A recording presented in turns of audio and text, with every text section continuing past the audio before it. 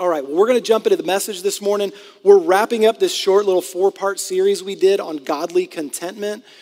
We've covered a lot of ground in those few short weeks. And now this morning, we're going to talk about contentment as it relates to our finances. Contentment related to our finances. It's such a key thing. The scripture addresses it. And listen, if you're anything like me, if there's an aspect of my life that can bring me anxiety, it can be finances. And so let's step into this together this morning. So how about we pray one more time and invite the Lord to speak to us on this issue. And so, God, we thank you that you are a generous God. And Lord, there are times where it might feel like my lack is what I'm most aware of. But God, in truth, you are generous. You provide. You care for us. And Lord, the reality is all that we have belongs to you anyway. And so, Lord, would you help us to learn from you how to steward well what you've given us? And may we become more and more generous like our Father in heaven. And so would you guide us into this morning? It's in Jesus' name we pray. Amen. Amen. All right, we're going to start in 1 Timothy chapter 6. In fact, the way we kicked off the series was just with this one short verse where Paul is writing to this young pastor, Timothy, that he's poured into a lot. And, you know, in these couple letters to Timothy, he gives him a lot of direction on how to guard his own heart in life, walking with the Lord, and how to guide and shepherd a community of believers. And so in the midst of that, the verse we kicked off this series with was just 1 Timothy chapter 6, verse 6, where Paul says, "But godliness with contentment is great gain." And then he goes on, and we're going to spend some time this morning unpacking. More specifically, he's talking about finances in this context. And so let's continue on with his encouragement here. Verse 7 now. "So if godliness with contentment is great gain, for we brought nothing into the world, and we cannot take anything out of the world." Our beginning and ending, they're similar and they're set. "But if we have food and clothing, with these we will be content." And so Paul is giving him a biblical framework that we can see over and over again in both the Old and the New Testament about the need for us to learn to have contentment in our finances. Guys, I have been in seasons where I feel like things are easier financially and my needs are met and provided for. And I've been in seasons where it's like, you know, we're hanging on by the skin of our teeth just trying to get by. I've been in both. But rarely have I ever felt like I've got more than enough. You know, even when I'm in a pretty content place, I'm still kind of aware of like, well, man, we really need this. We could really use this. Or, gosh, we're kind of okay right now, but if this goes wrong, we're going to be in trouble. And the reality is God wants us to have a sense of peace and settledness in our finances. All the things we've talked about up to this point, you know, it's been a little bit more internal. You know, peace in my mind, peace from anxiety, peace in relationships. Well, God wants us to have peace in our finances. You know, Jesus talked about this. I mean, think about this. One of the most famous moments in his life is the Sermon on the Mount, right? I mean, even people who've never really read much of the Bible are aware that there was a Sermon on a Mount somewhere. And so Jesus taught this sermon, and guys, so much of it was speaking about how we can operate in this life and experience the life God has for us. And a huge chunk of that message, he talked about treasure and he talked about anxiety.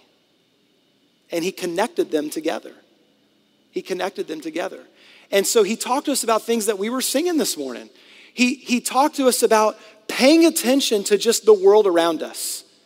Now, right now, when I go outside, the only thing I really notice is the cicadas that are dive bombing me at my house. Does anybody in here live near a spot where they are very prevalent? I'm realizing that I've got friends in the area that are like not having much of an encounter with them at all, and now I'm kind of jealous of you. But they're all over our house. I was mowing the grass yesterday, and like, I don't know if it's the hum of the lawnmower or what it is. Like, they were pelting me left and right. I mean, I just feel like I was batting them off.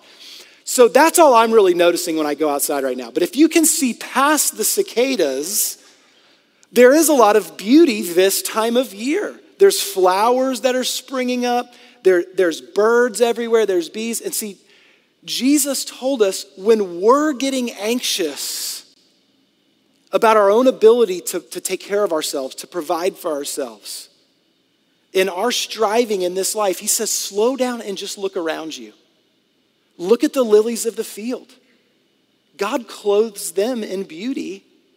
How much more does he love you? He'll clothe and provide for you. Look at the birds of the air. They're not worried about tomorrow. They're getting that early. They're that early bird getting that worm like right now this morning, and they'll worry about tomorrow's worm tomorrow. He provides for them. Look how he feeds them. How much more will he feed us? The reality is God loves us. He sees us. He recognizes our need. And so much of what we get anxious about, we've taken our eyes off of the one who's got us. See, that's what's really going on. We've taken our eyes off of the one who has us. Our peace is found in him. And so Paul's saying, hey, slow down. There might be other things that we want, that we desire, that we would like to have. But the reality is there is great gain to be experienced in our lives when we receive contentment from God. Y'all, that is a direct contradiction to the striving in this life to have more. When we're striving for financial success to provide for us the very peace and contentment we are hoping it will provide, God's saying you won't get it there. Instead, you can find that peace in me. Guys, I'll be honest, this is something I am still learning and I am still growing in. I have over the course of my life. And so I don't want to present this like I've got this all together and I never stress about money and I'm anxiety free. But I also will say I have experienced radical peace from God as it relates to our finances. In fact, some of the most meaningful times in my life with me and Amy, my wife, we've found in moments of great financial stress. Early on in ministry, I was working a full-time job and volunteering at our church back in Franklin, doing youth ministry. And I would use my vacation time to go to summer camps and mission retreats. And we loved that life. We loved what we were doing. You know, we were paying the bills, but it was always kind of tight. And so the very first mission trip I was ever going to take our high school kids on, I'm in my mid-20s. And for some crazy reason, a bunch of parents trusted me and a couple of other adults to take their, it was like 15, 18 high school kids to Ecuador. And so the night before we leave, Amy comes to me in tears. And she goes, oh my gosh, I don't even want to put this on you, but I don't know what to do. I wasn't thinking straight and I paid a bill way too early that I wasn't supposed to pay. And we're overdrawn by like $200. Like we're negative 200 and you're leaving and your paycheck doesn't hit for another week. And like, I have an empty bank account while you're out of town. And I am stressed. I'm anxious. I'm trying not to be upset with her because it was an accident, but I'm already feeling the weight of I'm responsible for all these kids. And now I'm going, man, I can't even take care of my own household. What am I doing going across the world to take care of these kids? I was stressed to the max. And so, we're anxiously talking, what do we do? What do we do? And so it's well, maybe we could ask this person for a little help. And we're kind of strategizing that. So I get up the next morning. It's super early. We did a 5 a.m. arrival at the Nashville airport to make our early morning flight. And so, I'm rubbing the sleep out of my eyes. And 5 o'clock in the morning, we've got the kids gathered around and their parents have shown up and we all pray together before the trip. And we finished praying, and so everybody's job was to go find their kind of people that they're supposed to be going through the lines with and start security. And my pastor comes over and he takes me aside and he goes, hey man, I just want you to know I'm so proud of you. And one of his kids was going to be on this trip. And like, I trust you with these kids. You're doing a great job. And he goes, I want you to know when you get back, there's a $5,000 bonus coming to you.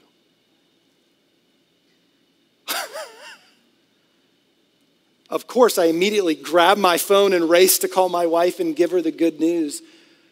Guys, that is the sort of stuff God does to take care of his kids. Some of our lowest moments. This was like one of the most stressful moments of my life, and God just did this thing to go, I've got you. Now listen, I've been in plenty of other hard financial situations and didn't get the $5,000 check, okay? This is not, and if you ever hear me preaching this, head out the doors. This is not one of those like, well, if we just give, we're going to get a whole lot, and that health and wealth gospel. Like, I don't believe in that. But I do believe God loves and takes care of his kids. And so there is a contentment, whether we have much or little, that God wants to pour into our hearts and lives. And so I want to give us just a little picture of a warning, the sort of thing that can rip us off from that. And so if we continue on here, Paul goes from giving us this encouragement to receive contentment, and now he gives a warning about what steals our contentment. And so picking right up now, verse 9, the very next verse. But those who desire, can y'all say desire?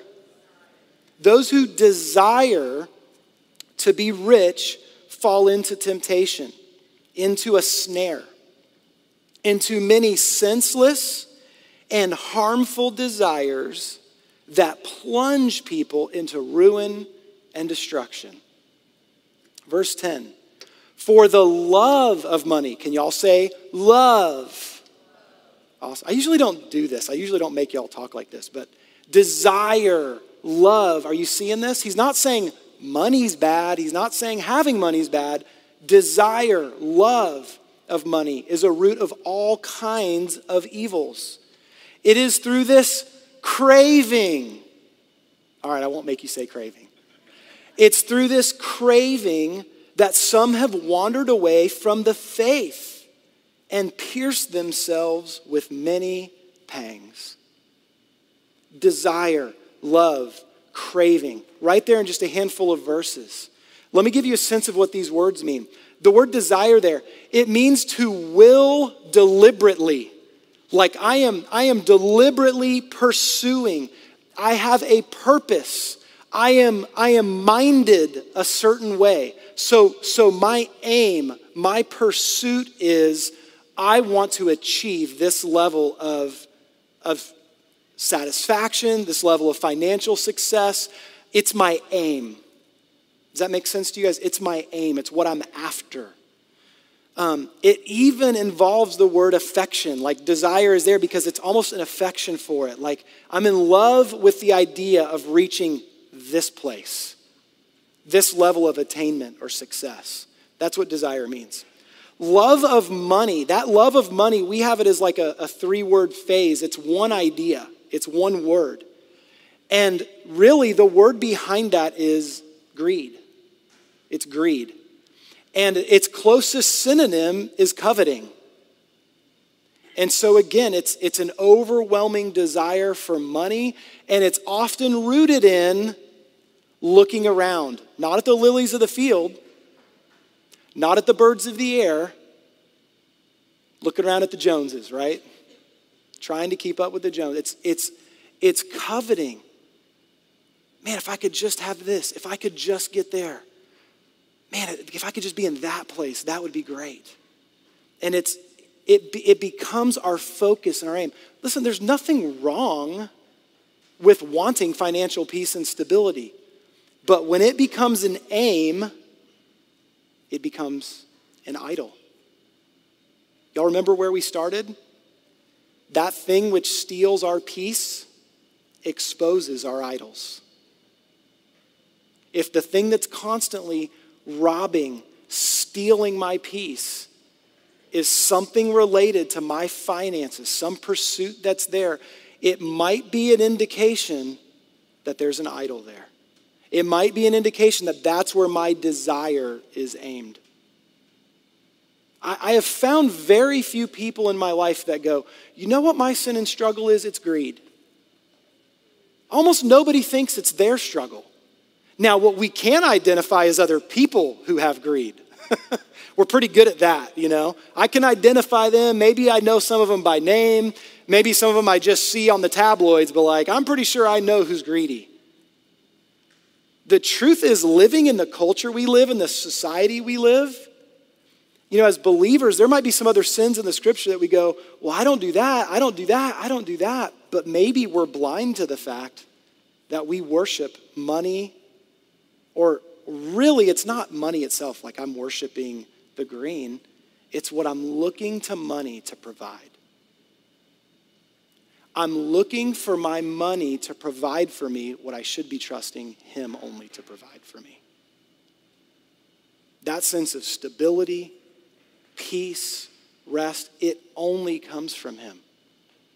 And when money does meet those needs, it's only temporary. It doesn't last. And if you need evidence of that, just look at how many people have plenty and yet they feel stuck. They don't feel satisfied. There's so much like depression and mental health issues and dissatisfaction among some of the wealthiest because they reached that place they thought would meet all their needs and then realized that didn't do it. They're discovering this warning the hard way. And then I love this, the last word, craving. It literally means to stretch oneself out in order to grasp. Like I'm just stretching just to get my hands on that. If I could just get there. You ever felt like that? I have. Content or craving? Striving or rest? That's the issue. And so if you don't hear anything else this morning, we'll get into a little bit more here, but if you don't hear anything else this morning, I would just encourage you to slow down and go, God, you know, we sang these songs about consuming fire this morning. Lord, is there anything in me that I am holding on to, that I'm putting my trust in that's apart from you? Is there any way where greed has crept in, covetousness has crept in? God, is there any sense where, without even realizing it, I've really started to make this an aim in my life? And God, that place belongs to you. You're the one I reach to. And you've got me. You lift me up. You carry me. Just invite him to reveal that. And listen, he will, in a loving way, he'll burn that stuff off for our benefit. We can exchange that sense of striving for a sense of contentment. But it's going to be found in him, not reaching some level of success financially. All right, so I want to look at a picture of this. Anybody in here familiar with the story of a man named Zacchaeus? Right? Shortest guy in the Bible. Although I do remember hearing a joke one day about the shortest guy in the Bible is actually Nehemiah. I don't know if y'all have heard of that guy. Okay, you know I have to work it in every now and then. Yes, I went there. All right, so Zacchaeus, right? He's this short guy. That's kind of what he's known for. But let's look at this quick little encounter that Jesus has with this man named Zacchaeus. So it's found in Luke's Gospel, chapter 19, verse 1. Jesus entered Jericho and was passing through, and behold, there was a man named Zacchaeus. He was a chief tax collector and was rich. And he was seeking to see who Jesus was. But on account of the crowd, he could not, because he was small in stature. So he ran on ahead, climbed up into a sycamore tree to see him, for he was about to pass by. So Zacchaeus was interested in catching a glimpse. And I find this interesting about him. You know, he realizes I'm stuck in this crowd of people. There's something I want that they also want. So how am I going to get it? I'm going to race on ahead and climb up this tree to beat him there. Well, that's probably what he's been doing his whole life. Figuring out, how can I get a leg up? How can I race on ahead? How can I get out there and get ahead to get that thing? And so he races up the street, and his only purpose is to catch a glimpse. Did you notice that? He just wants to see who this Jesus guy is. I'm curious about him. Let me see him. And so he climbs up to catch a glimpse. Verse 5. And when Jesus came to the place, he looked up and said to him, Zacchaeus, hurry and come down, for I must stay at your house today. Zacchaeus was willing to settle for a glimpse, but Jesus had much bigger plans. He wanted to be a guest in his house. I just wonder how often, as it relates to our finances, that we just sort of intend to leave Jesus on the sidelines. Or maybe we just kind of give a glimpse like this Dave Ramsey guy, he has some pretty good stuff. Maybe there's a couple of things I can get from that to help me in my finances. But like what Jesus wants to do is he wants us to invite him in. In fact, he's inviting himself in.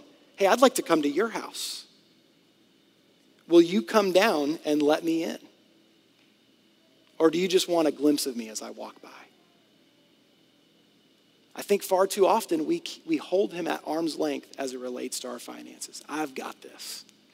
I kind of know where I'm heading with this, what I want to do with this. And I'm worried if I let you start talking into this, then I'm going to start to hear about all kinds of stuff that needs to change. And I don't know if I'm up for that. I mean, I'm just waiting for when the preacher's getting to telling me I need to start giving more money. Oh, just me? Okay. Right?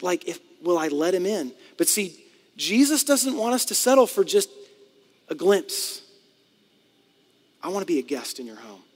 And so he says, Zacchaeus, I'm planning on going to your house today. I love this. Verse 6. So he hurried and came down and received him joyfully. Now, in a minute, we're going to get a glimpse at a turning point in Zacchaeus' life, but I actually think this was the turning point. He paid attention to the personal invitation of Jesus, and he said, I want that. I want that. I've been racing to get ahead my whole life. I wonder how behind he even felt. The fact that the scripture's pointing out his small stature, that had to have affected him in some way. And so in his striving to get ahead, and now he's just trying to catch a glimpse of this guy Jesus he's heard about. And Jesus is looking at him personally and saying, Zacchaeus, I want to come in close to your house, to your life. And Zacchaeus hears this information, this invitation, and says, that is what I'm looking for. And he hurries up and he comes down and he receives him joyfully. Friends, that's the move we've got to make. Stop my striving, stop my trying to climb up the ladder of success, and instead see Jesus inviting me into a new way of thinking, inviting himself into my life in this way. And will I respond to him by humbling myself and receiving him joyfully? That's what Zacchaeus did. Verse 7. And when they saw it, the crowd, right? They've kind of finally caught up. They saw it. They were thrilled for Zacchaeus. They all grumbled. He has gone in to be the guest of a man who is a sinner. They're frustrated. And they know who Zacchaeus really is. And they're like, Jesus is going to hang out with that sinner? Verse 8. And Zacchaeus stood and said to the Lord, Behold, Lord, the half of my goods I give to the poor. And if I have defrauded anyone of anything, I restore it fourfold.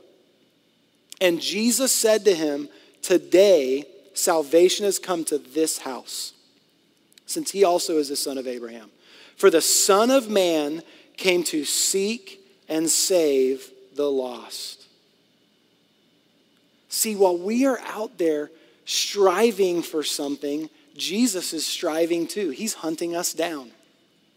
He's seeking us as we're seeking peace, success, whatever it is we're looking for there. And he's doing that because he realizes we're lost. We're lost.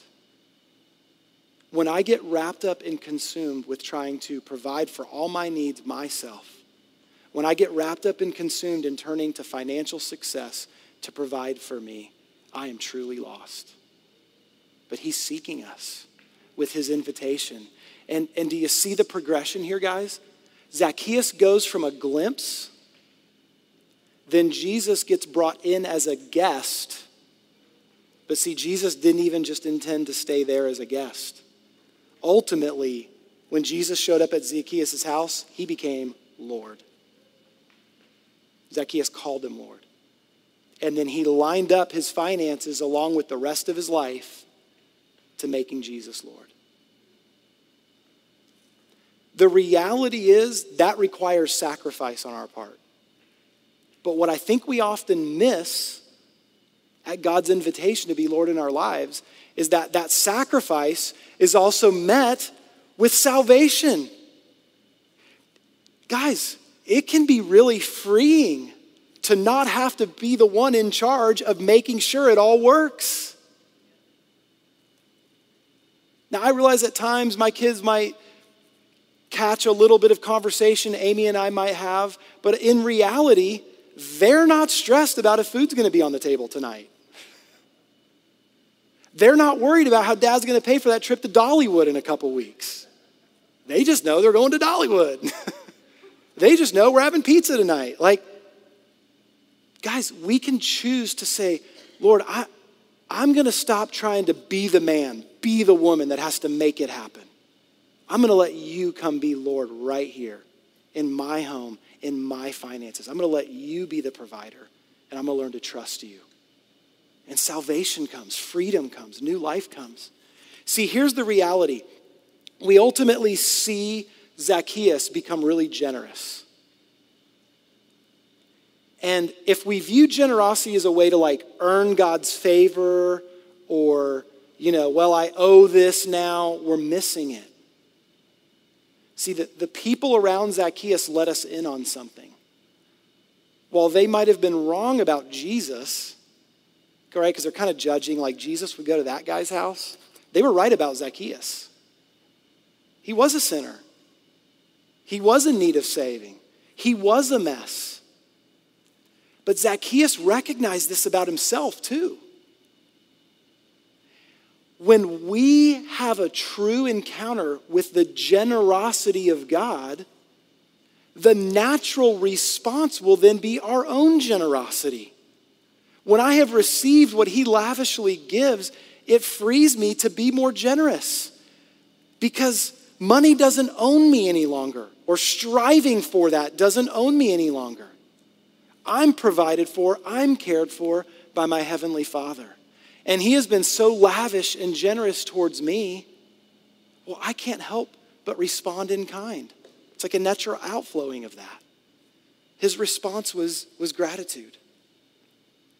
See, true freedom, the salvation Jesus was offering Zacchaeus, was freedom from striving, craving, and greed. And in place of it, it led to peace with God.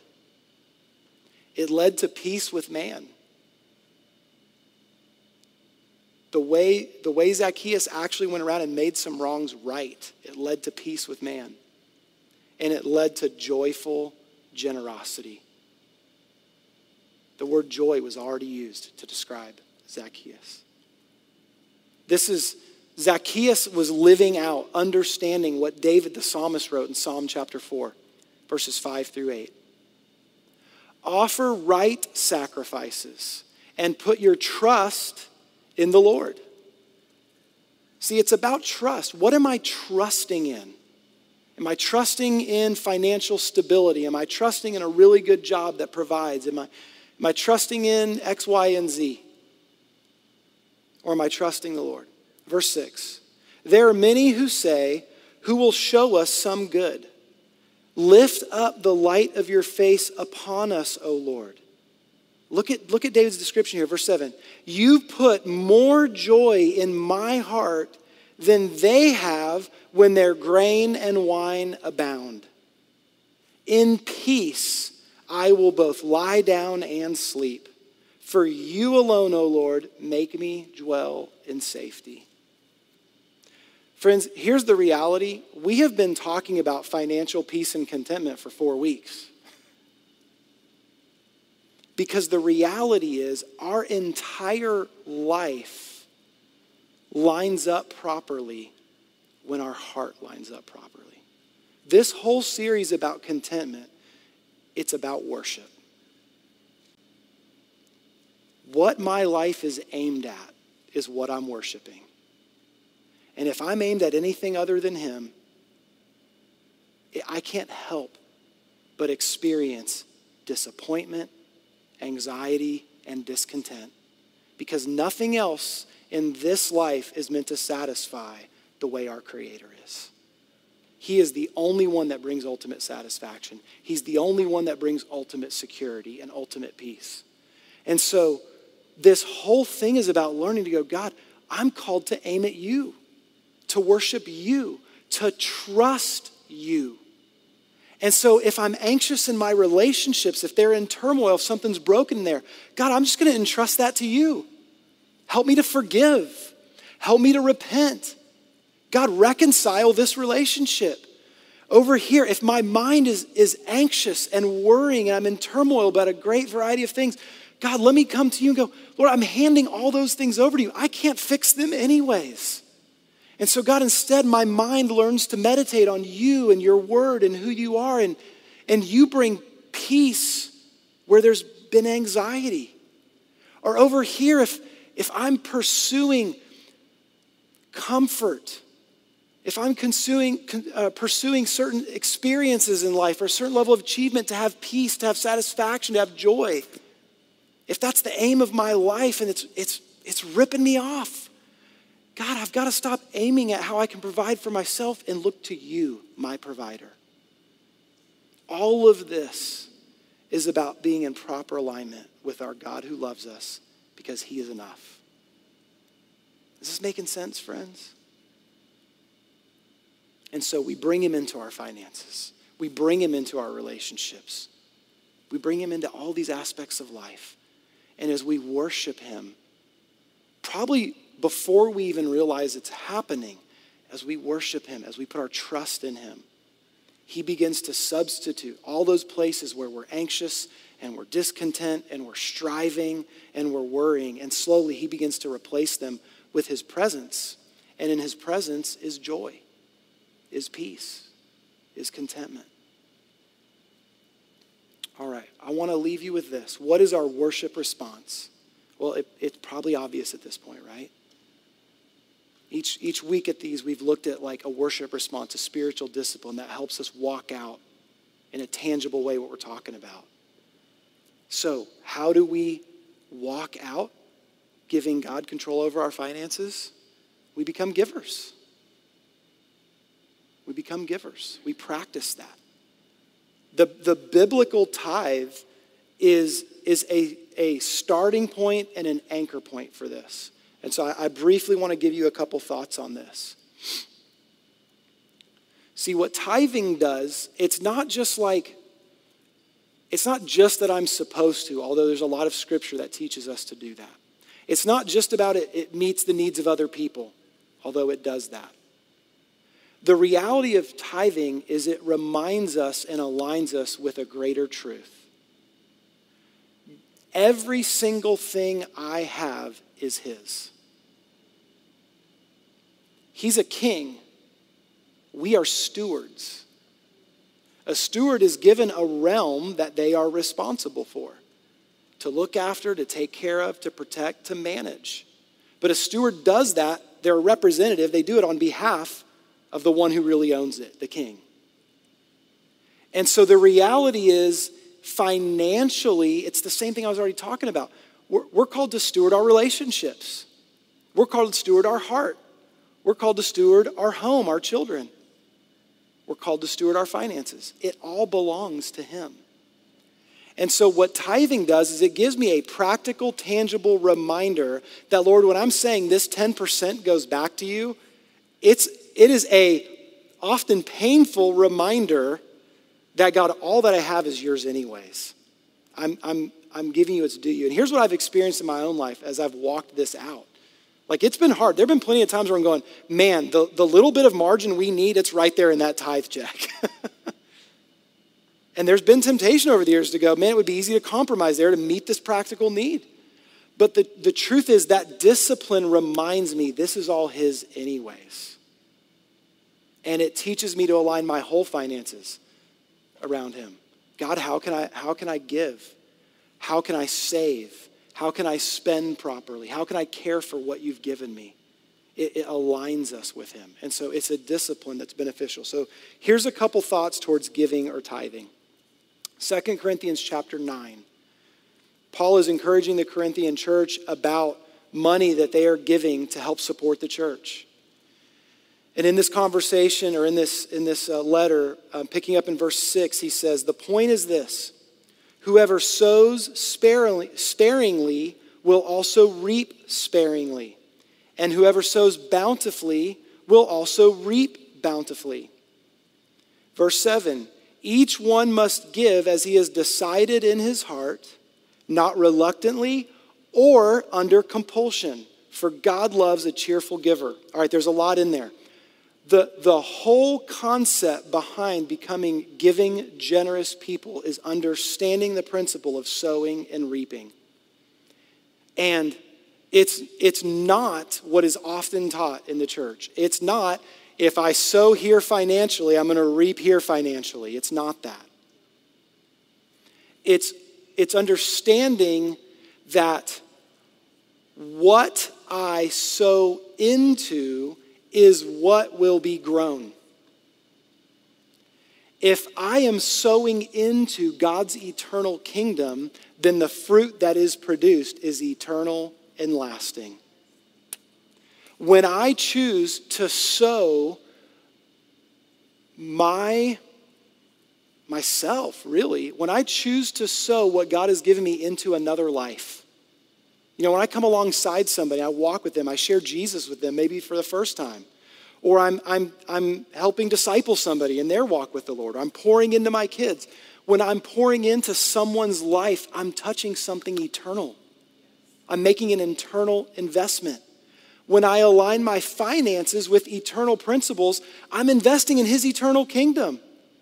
I mean, maybe I will experience some financial success this side of heaven, but that ain't the point. I'm sowing into that which lasts eternally. And so Paul says this is an issue of sowing and reaping. And so if we get that, then what we do is we decide out of our heart what we're going to give.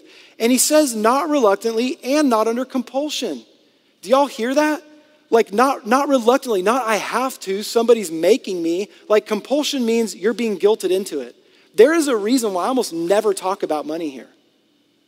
Like, I don't want to be the church that's just talking people into giving all the time. But I do want to teach biblical truth that God wants all of us. And that includes our finances. And that there is something wonderful and life-giving when our whole life is aligned with him, including our finances. It does something.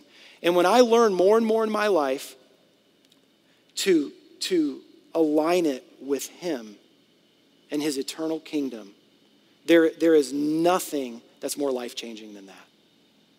And the peace that comes. And so in every aspect of my life, learning to do this more and more. And so what's he finished by saying? God loves a cheerful giver. Like joy is meant to be produced here. Okay, why? Why does that produce joy? Verse 8. And God is able to make all grace abound to you, so that having all sufficiency in all things at all times, you may abound in every good work. See, giving and generosity, it goes beyond money. And our generosity is rooted in his generosity first. His grace towards me affects every area of my life. And so I'm receiving his generosity. I'm receiving his grace. It's changing my marriage. It's changing my relationships. It's teaching me to have a healthier view of my finances, and it's bringing peace and freedom, and that produces joy. It changes me. Verses 9 through 11, we'll wrap up with this. As it is written, he has distributed freely. This is talking about God, his character. He has distributed freely.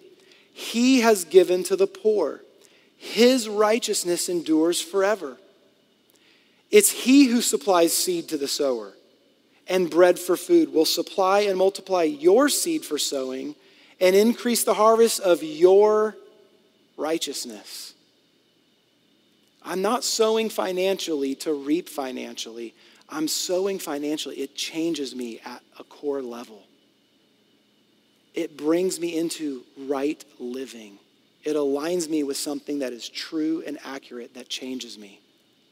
Not only am I trusting in him and it's him that governs my life, but he's also inviting me to participate with him. The God who is generous allows me to participate in that generosity. And I get to come alongside of him to bless others. My pastor, who decided on that day, having no idea what was going on with me financially, to say, I want to bless you with this. I know without a doubt God was talking to me that day through my pastor. And whether my pastor even realized it fully or not, he was getting to participate with a generous God to share generosity to somebody in need. See, when we fix our aim on him, not only are we satisfied in him, he rubs off on us. We become more like him. We become joyful, generous people. We become generous with our time. We become generous with one another. We extend more grace to each other. We forgive more easily. And yes, it trickles down into our finances. When I recognize his generosity and I choose to live generously, it changes me at a heart level. And I become more like my God, my Father, who himself is a generous giver. Because I'm stewarding his stuff. So I want to steward it the way he would. What would he do with my bank account if he was here? That's a really good question to ask him. Is this making sense to you guys this morning? All right, I've talked enough. Y'all get it. I want to close by just reading this verse over us, and I'm going to pray. I'm not even going to explain the verse. I think it speaks for itself. I'm going to read it, and then let's pray. Hebrews 13, 5-6. Keep your life free from love of money and be content with what you have. For he has said, I will never leave you nor forsake you. So we can confidently say, the Lord is my helper. I will not fear. What can man do to me? God, we thank you for the peace that you offer us. God, I acknowledge that this has been one of the parts of my life that has brought the most anxiety. God, there's also times where I have just entrusted my financial stability to give me joy and peace. God, I just acknowledge that. And so, Lord, my prayer for myself this morning and for my friends, Lord, is that we would learn to lay aside that striving, that craving, aiming for something that cannot satisfy. God, would you teach us to be content with little or much? Would you teach us to be content because we're trusting in you? Lord, may we recognize your great generosity towards us. May we recognize our place as stewards of what you've given us. Lord, I pray like Zacchaeus, wherever we're kind of at in the spectrum of involving you in our finances, God, if we're just sort of barely glimpsing at you and not really inviting you in, Lord, I pray that we'd bring you in closer to be a guest. Or even better, we'd hand over the controls to you and let you be king. Let you be the Lord in our life.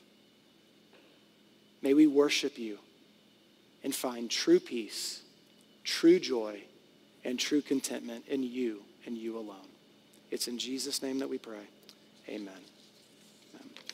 I want to just leave you with one quick thought, and I'll dismiss you guys. We did a series back in 2018 for 4 or 5 weeks on giving and covered a lot of ground in it. You can look it up on our website. But in my notes, like we post these online when we post the sermon midweek, and in my notes, I put 4 or 5 extra pages in there that gives a lot of scriptures where, like throughout God's word that talk about finances. and how our finances can align with God's word and his direction. So there's scripture about that in there. So there's just some extra resources for you guys if you want to look into any of that, all right? So we love y'all. Y'all have a great week. Don't forget, mark your calendars for our brunch in a few weeks. And we'll see y'all real soon. Have a great week.